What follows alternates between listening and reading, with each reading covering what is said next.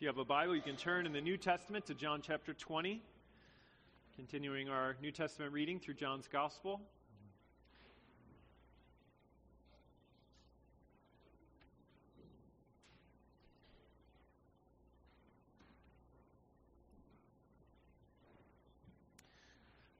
John 20, verses 19 through 23. Lend your attention, this is the Word of God. On the evening of that day, the first day of the week, the doors being locked where the disciples were for fear of the Jews, Jesus came and stood among them and said to them, "Peace be with you."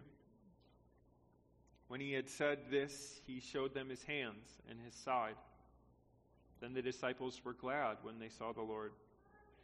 Jesus said to them again, "Peace be with you. As the Father has sent me, even so I am sending you." And when he had said this, he breathed on them, and he said to them, "Receive the Holy Spirit. If you forgive the sins of any, they are forgiven them. If you withhold forgiveness from any, it is withheld." Thus far the reading of God's Word. And you can turn in the Old Testament to the book of Micah, chapter 5.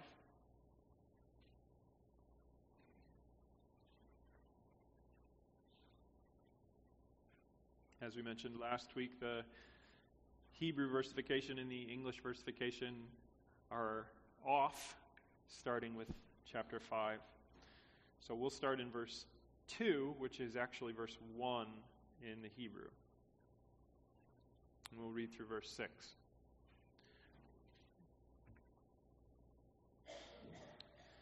"But you, O Bethlehem Ephrathah, who are too little to be among the clans of Judah, from you shall come forth for me one who is to be ruler in Israel, whose coming forth is from old, from ancient days.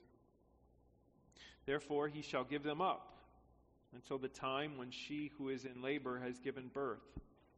Then the rest of his brothers shall return to the people of Israel.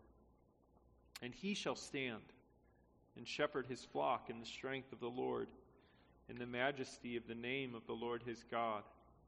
And they shall dwell secure, for now he shall be great to the ends of the earth, and he shall be their peace. When the Assyrian comes into our land and treads in our palaces, then we will raise against him 7 shepherds and 8 princes of men. They shall shepherd the land of Assyria with the sword, and the land of Nimrod at its entrances, and he shall deliver us from the Assyrian when he comes into our land and treads within our borders." Thus ends the reading of God's holy word. May he add his blessing to it. I invite you to join me in prayer.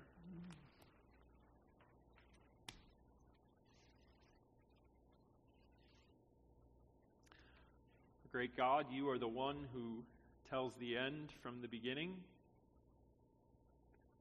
You have shown from long ago what you had planned and purposed to do. You are almighty, sovereign, creator, redeemer, God. So we ask that even now, as we consider this wonder, and some 7 centuries before the Lord Jesus Christ, Micah spoke of his day so plainly, so clearly. He spoke of his coming and desired that your people would abound in hope. At the portrait of blessing which you purposed to extend to a people undeserving, ill-deserving. So, Father, we would see our excellent King even now. Your most blessed purposes brought to pass. Your wisdom and your power and your goodness on display, and that these things are the fruition of your counsels of old, indeed in eternity. Bless the preaching of your word, O Lord. attend my words and attend our hearts, that we may stand in awe of you as our God and Christ, our King, our Savior, our God, our Lord. We ask this in his name, amen.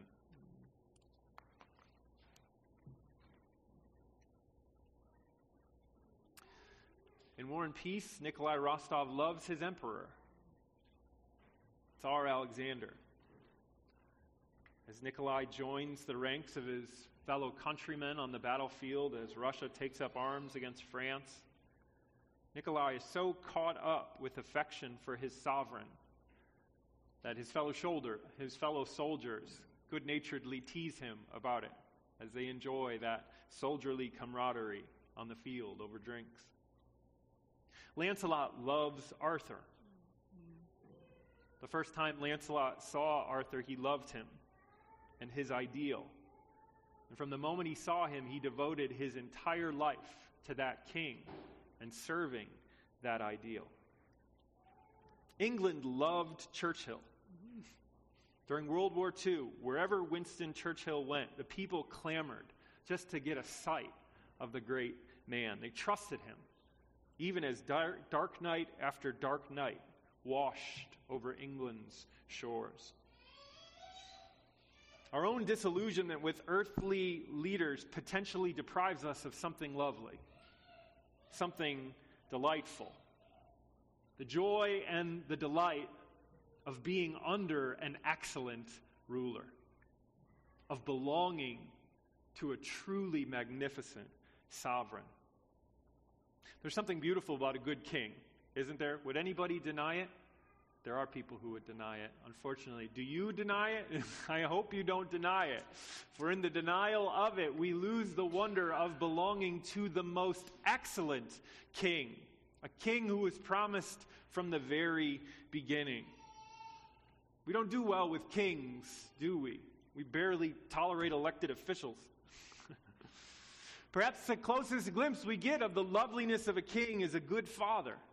There's something lovely about a good father, something remarkable about a good father, one who uniquely provides and protects in great self-giving love for his family and for others. I suspect deep down, even the fact that we're so disillusioned with fathers these days attests that we want to love and serve and adore a good king. We want good fathers, don't we? We're just so frequently wrong-headed about the kings to whom we swear our fealty, about the kings to whom we ally ourselves. That was Israel's problem from the very beginning, from the very first iteration of king. We need Saul. We need a king like the nations. Even good Samuel, the prophet, fell into a similar error on his errand to anoint God's choice for king after he had rejected Saul. Whom did Samuel see? It was the firstborn of Jesse, one who looked remarkably like Saul, and he thought, this surely must be the Lord's anointed one. Jesse's firstborn. This has got to be the guy. It wasn't. Saul wasn't the guy. Eliab wasn't the guy. The guy was a nobody. The youngest son, the lowliest, the shepherd out in the field. He was going to be the second greatest king that would come from the ranks of Abraham's offspring. Micah here tells us about the greatest king, the one who was promised from the very beginning. His going forth is of old, ancient of days. A king who had been promised by God, who was going to be that most excellent king who ushered in the most excellent blessing that God had purposed for his people. For he was going to be a king who did not give figs and vines, but who gave life and peace, righteousness and joy as our good shepherd, as our faithful king. And a king who, unlike Churchill, unlike Tsar Alexander, unlike whatever kernel of truth sits at the heart of Arthur. A king who will not fade, but who will stand forever, and whose kingdom will stand forever as earthly iterations and earthly kings come and go. This morning we consider Micah's reaffirmation of this coming excellent king, the Lord Jesus Christ, who has appeared in the fullness of time and who is our excellent king. Now, Micah intended this word, this vision of the future, this vision of the coming figure to generate hope for God's people, and in hope to generate endurance for Israel in the face of all manner of difficulty which was besetting them. The prayer this morning is that the Lord might grant to us a similar glimpse of this most excellent king with a similar effect in our own hearts. Hope, a longing to see him face to face, and a perseverance in the darkness and the difficulties which attends our days until the dawning of Christ's return. So let's consider this king. First, he is a gentle and lowly king. Second, he is a king mighty to save. So first, he is a gentle and lowly king. That's how the passage begins. It's an unassuming, quiet start. But you, O Bethlehem Ephrathah, who are too little to be among the clans of Judah, from you shall come forth for me one who is born to be ruler in Israel, whose coming forth is from old, from ancient of days. You can think of our own earthly rulers and feel something of the jarring picture this would have been. Our own earthly rulers, equipped with their big degrees from prestigious institutions, their big wealth in the millions and the billions, their ancient families which go back to the very beginning. These are the tickets to power and leadership mostly. Micah says there's a coming king whom God promised from long ago. That seems to be the best way to take whose coming forth is from old, from ancient of days. This is the promised seed of the woman. This is the promised seed of Abraham. This is the promised seed of David, who all converge into this one figure, this king that I told you about from the very beginning, who is going to usher in unparalleled blessing for his people, indeed unparalleled blessing for the nations, and indeed whose cosmic warfare would take place as he crushes this ancient dragon who would sit upon an eternal throne. This is the one. This figure is coming.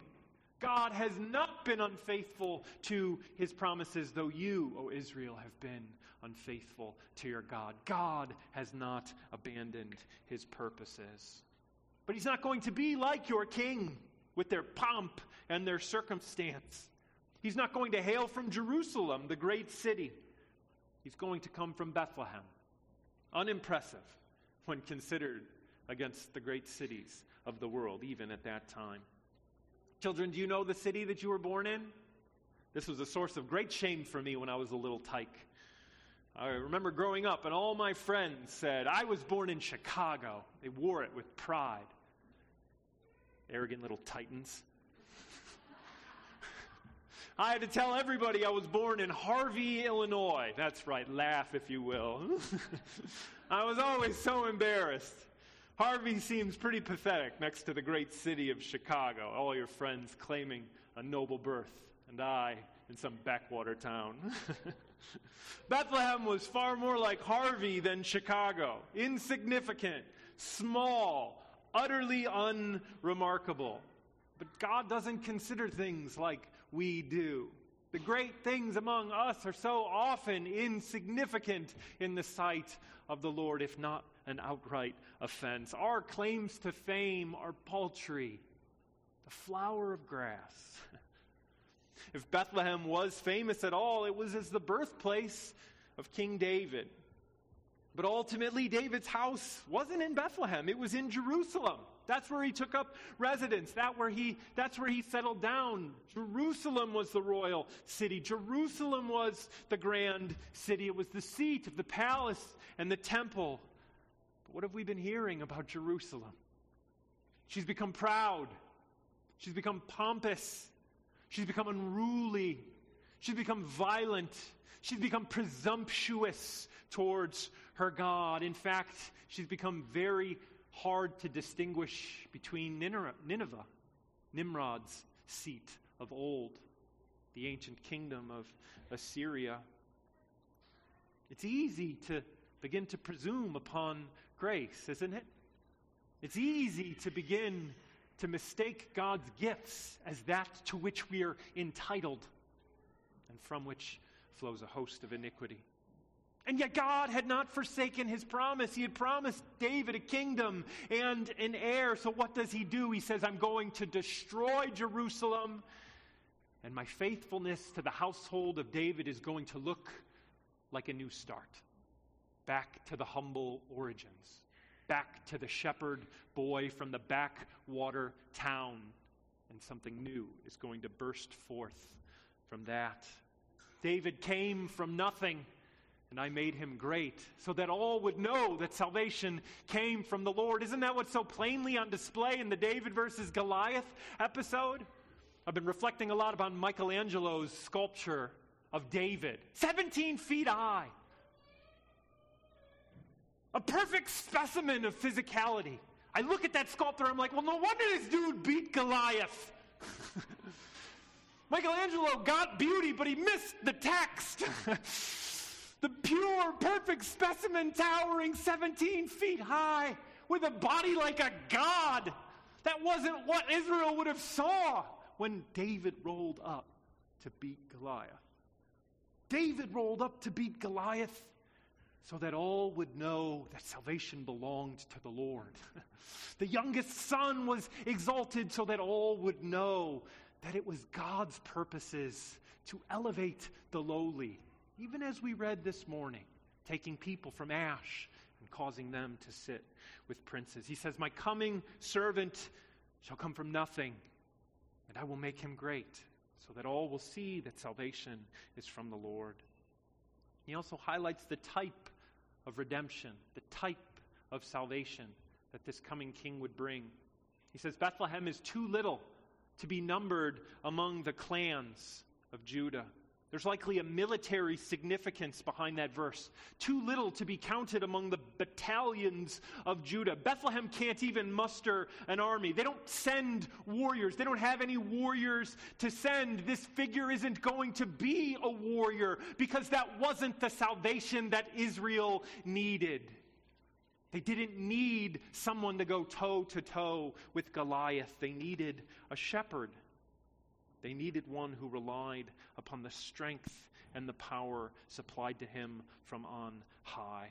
And so this coming king would be more young David than Saul, more Abraham than Nimrod, more shepherd than hunter. For that's what David was, the great shepherd of Israel. And you can hear the tenderness of this coming king towards his sheep. Verse 4, and he shall stand and shepherd his flock.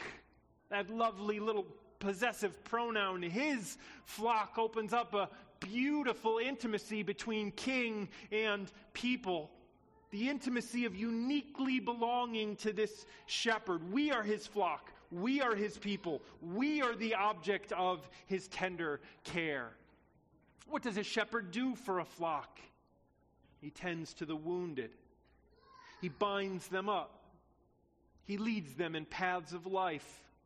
He finds them pasture. He retrieves them when they wander and ensures that they stay on the broad way. In other words, he is the opposite of everything that Israel's rulers were currently doing to God's people. The leaders who were constantly exploiting, constantly destroying, using their authority to line their pockets, and in so doing, leading God's people woefully astray. Not so with the coming king.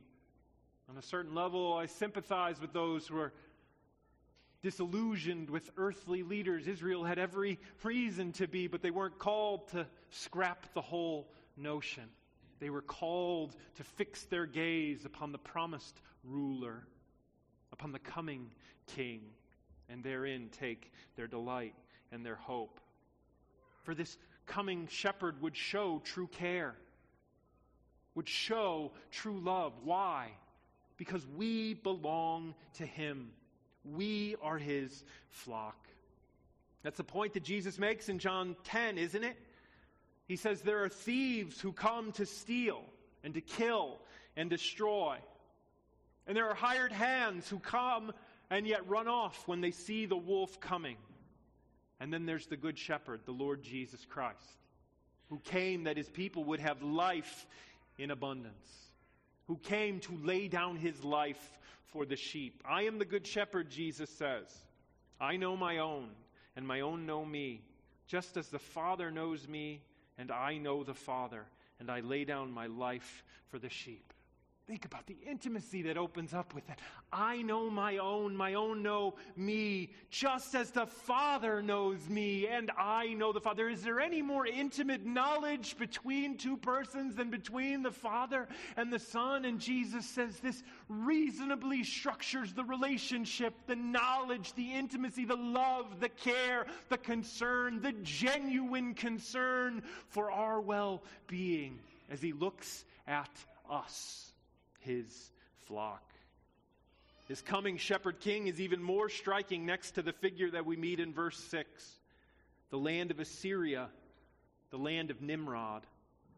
Assyria was perhaps the greatest kingdom on earth at that time, and she found her origins in the near mythic figure of Nimrod, the mighty hunter. You can read about him in Genesis 10. You can look at the ancient depictions of Syrian kings that we still have to this day. They were towering figures. They were engaged in terrible feats of heroic violence, slaying the unruly masses with their near godlike swords. Mighty hunters descended from Nimrod the hunter. What sort of kingdom would you expect him to build? We know. We saw in Assyria, vast, terrible, forged in violence, the blood of others. Such was Assyria and every empire, every iteration of the kingdom of earth. And then you have Jesus, the shepherd, the kingdom of the hunter, contrasted with the kingdom of the shepherd. What sort of kingdom does he build? A kingdom of life and a kingdom of peace. That's what we read even just a moment ago in John 20. Micah says the same thing. Verse 5, he himself is our peace. Peace is the absence of curse and the presence of blessing, the absence of strife and the presence of life between two parties. Jesus came to establish this most excellent gift of peace. Between whom? Between a holy God and sinners who had offended. So much of Micah is about judgment. So much of Micah is about the sins of an unruly people and the coming righteous judgment of God. But what does Jesus Christ appear in that room and say? Look at my hands. Look at my feet. Look at the wounds which brought you peace. Peace. Peace, he announces to them twice. This is the kingdom of the Messiah. A peace, the presence of blessing, the absence of curse, not forged in the blood that a king took from others, but forged in the blood of a king who laid down his life for those who should have been cursed. This is the excellency of our King, that he loved you and died for you, that he became a curse for you, so that only blessing would attend all of your days, a blessing which results and terminates in everlasting life. You get the hints of that life in the name Ephrathah. It's related to the word Ephraim, which is the name of Joseph's youngest son. Do you know why Joseph named his youngest son Ephraim?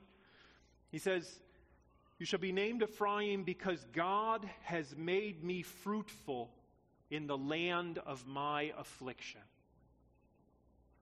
Fruitfulness in affliction. Fruitfulness through affliction attends the reality of this Messiah.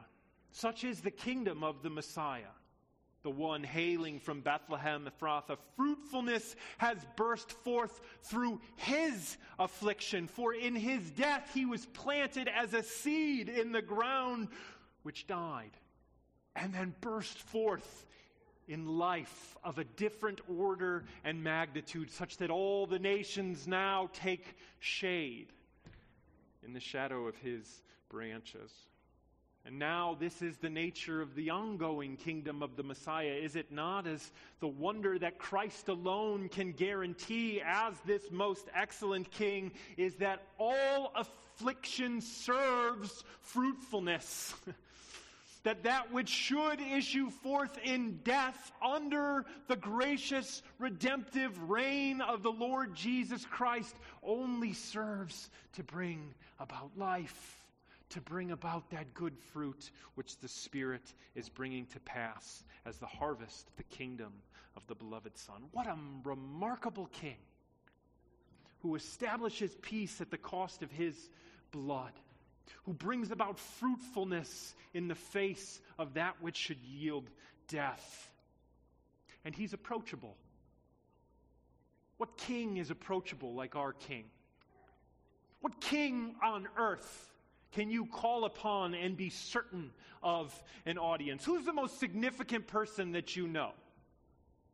Who's the most important person that you know in the terms and the conditions of this earth?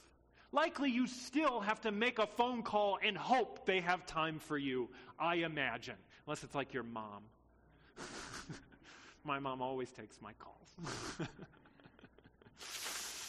The Lord Jesus Christ, the most remarkable person who has ever walked on this earth, comes to his people and says, I am gentle and lowly, come to me. The great shepherd, the one who yields his life for thee, the one for whom all creation was waiting, comes to his people. He says, I know you, you know me. You can come to me. Come to me. You and I, we together, we can approach the Lord Jesus Christ at his gracious invitation. The throne that governs the cosmos is to us a welcoming throne of grace and mercy because our good shepherd sits upon it. And we are called to draw near and to receive from his all-sufficient hand. This is one reason as Protestants we insist that there is no need to pray to anyone else. To do so is an offense to the all-sufficiency of the Lord Jesus Christ. As worthy as many a saint is, as worthy and excellent as the Blessed Virgin Mary is, none of them come close to the excellency of the Lord Jesus Christ, who says, come to me. Come to me. Don't go to them. You come to me, and I give life, peace, joy, righteousness, contentment, indeed, eternal life. Everybody else, they're just beggars, just like we are, who have found the bread that comes down from heaven. Go to him, church, for he is your King, excelling all others, and he delights to welcome little children. What a marvelous King. But there's another layer to the portrait, isn't it? It's not all gentle and lowliness. When the world hears of meekness and humility and lowliness and gentleness, what do they think? They think weakness, impotence, frailty. That's like mistaking ash for snow. It would be a terrible mistake to see and hear Christ say, I am gentle and lowly, and think he is weak and impotent. For it is his power and his strength that makes his gentleness and lowliness in the gospel of grace so astounding, so utterly remarkable. And for now, his power is on display in the gospel, and it is to save. But make no mistake, at his return, his power will be on display in the destruction of those who refuse the gospel for the salvation of his people. So we can consider last and more briefly, he is mighty to save. You can hear the threads of strength running through the text. Verse 4, And he shall stand and shepherd his flock in the strength of the Lord, in the majesty of the name of the Lord his God.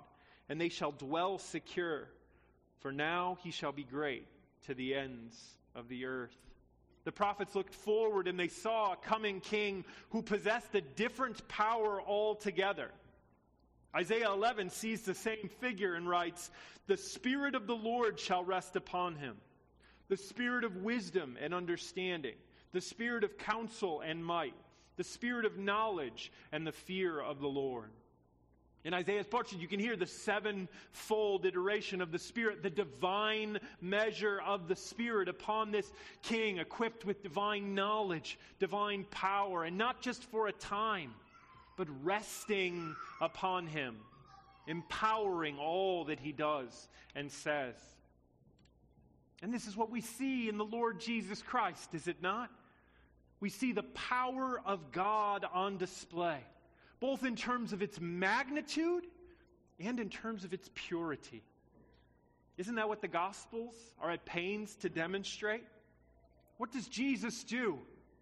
He heals. He feeds. He frees. He gives life. He forgives. He teaches. He has compassion. He shows pity. And each iteration of this power also attests the bewildering nature of its purity as it is poured out for those in need. A display of the glory of God. And not only that, how many iterations of this power does he charge the recipient to say nothing?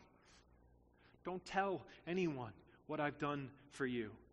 Now, there's much that you can say about that, but not the least of them is the incredible confluence of true power and true humility.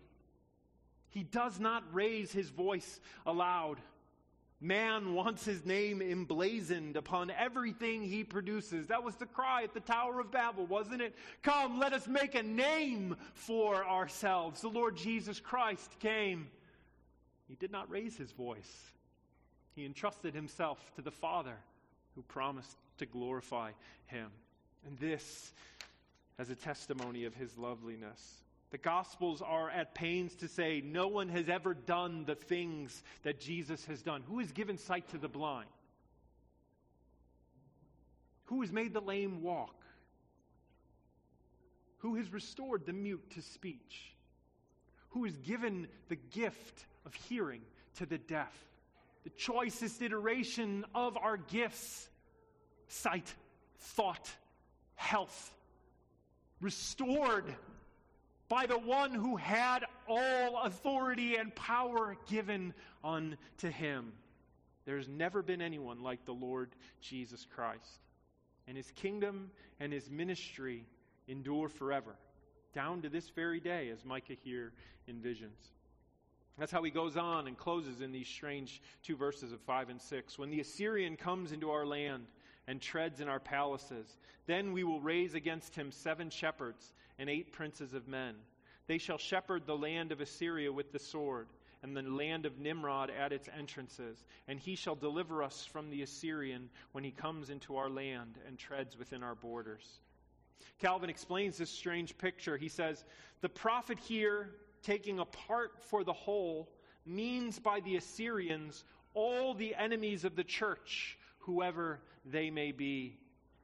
And so Micah continues to picture the kingdom of the coming Christ, and he envisions the Christ setting up under shepherds in his kingdom as the church outlasts every single nation that rises and falls. The kingdom of the Messiah stays, continues. Imagine what Israel would have felt when they looked out from the wall at the juggernaut that was Assyria. I mean, a massive military complex that staggers the imagination. They would have looked out and they would have said, this nation is never going to fall. There is no way anyone is ever going to beat this nation, outlast this nation. The next day, they were turned into dust. The following month, the king was killed by his very own sons. And the downward descent of Assyria began, and Babylon came to power.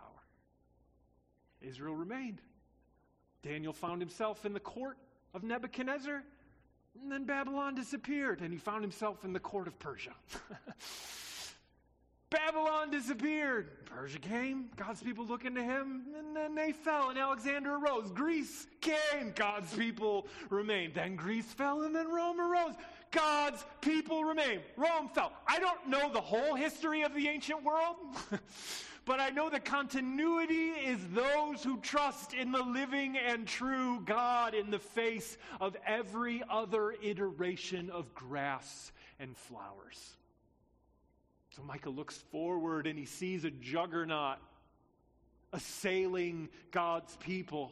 It's a faceless juggernaut. Whoever the enemies of God's people are, the one thing that God's people can know is they're not going to outlast the kingdom of the Son. For the kingdom of the Son remains forever. But what is the sword that Christ supplies these under-shepherds with? I think that's an important point to note. He says that they're going to shepherd these nations with the sword.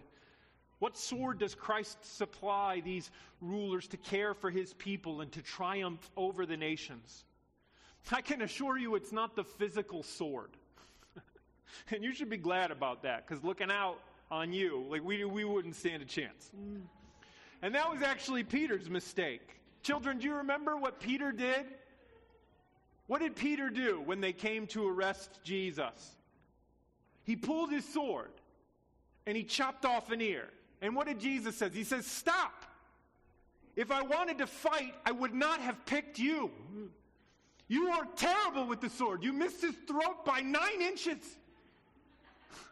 If it was a physical fight I wanted, I would call for a superior army.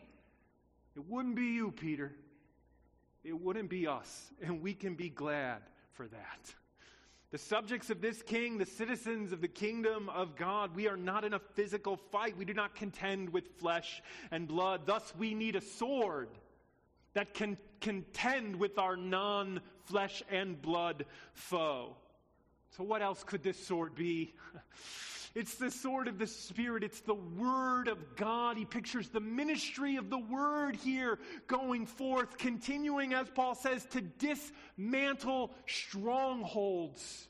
For we take thoughts and minds captive as we exalt the risen Christ, as we exalt the ascended Christ, as we exalt the truth of God as that wisdom hidden from the beginning. That's what Paul says. 2 Corinthians 6 and 7, as servants of God, we commend ourselves in every way by purity, knowledge, patience, kindness, the Holy Spirit, genuine love, by truthful speech, the power of God, with the weapons of righteousness for right hand and for the left. That's our equipment. Did you hear it? I mean, from the one angle we can say, as Paul does in Ephesians 6, stand firm in the Lord and in the strength of his might. It's a clothing oneself in the Lord Jesus Christ. But he gives a more practical picture of what it looks like. The outworking, the outward face of such armor. We commend ourselves in every way by purity, knowledge, patience, kindness, the Holy Spirit, genuine love, by truthful speech and the power of God. That's how the church wins. That's how the church triumphs. For the ugly face of every other institution will inevitably have out, but the church is clothed in the beauty of her King. She partakes of the resurrection life of her King. Thus, by the Spirit, she reflects his loveliness. And it is that loveliness which attests to a power that the kingdoms of this world know not. And it is the power of God wielded by his Christ, which is mighty to save. Micah sees from afar the ongoing ministry of Jesus Christ through the ministry of the Word and the loveliness of character that the Spirit is beginning to work in earnest among us with those new creation fruits which Micah here envisions as that fruitfulness which will attend Messiah's reign. And that's what makes the church utterly unique. She truly participates in life, and she endures forever. And the gifts that she is given endure forever, because her King endure forever. All the other iterations are gone, but it is the Lord Jesus Christ who stands. His ministry and his reign continues. All of it by a power and a life that will endure forever and will one day be all in all. There's nothing more plainly attesting the power of God on display in the Lord Jesus Christ than the resurrection and ascension. Than that our King has taken his seat upon a throne that it utterly transcends the thrones that litter this sad world of woe. Christ endures forever. God's word endures forever. The life that he has begun in us will endure forever. The gifts of this King do not fade. This kingdom does not fade. The loveliest gifts of this earth, as we considered this morning, even the good gifts of this earth, they all fade and vanish. The beauty of a sunrise is quickly noon and then nighttime. The wine and meat of feasting turns into the farewell embrace before you can even get your mind around what's happening. You blink and your children are grown and they're preparing your eulogy. It's enough to make you cry if there weren't something that remained, that endured, that stands. Jesus Christ, the same, yesterday, today, forever. Eternal life and peace, irrevocable, ratified in the blood of the Son shed for us. The greatest King, the greatest gifts, established forever. Church, that's your King. That's your sovereign. You have a better sovereign than Nikolai. A better sovereign than Lancelot. Delight that you are a servant of this matchless King. And know that he is coming soon. Let's pray.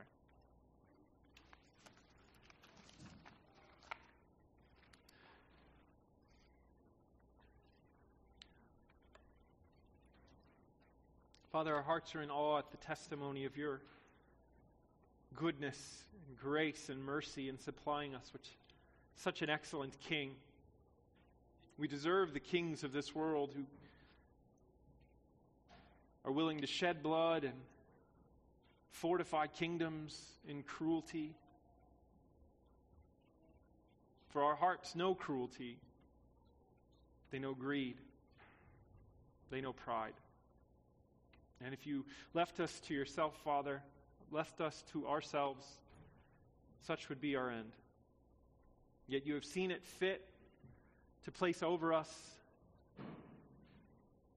an excellent and matchless King, in whose reign we have life, to whom we belong as a special possession, as a sheep belongs to a shepherd, as a little lamb belongs to one who loves it and cares for it. We thank you for these things, Lord. May they be a great encouragement unto us. May they issue forth in hope and endurance as we continue in the midst of affliction with the confidence that it will result in life, for such is the nature of Christ's reign on behalf of his people. These things we ask for his sake. Amen.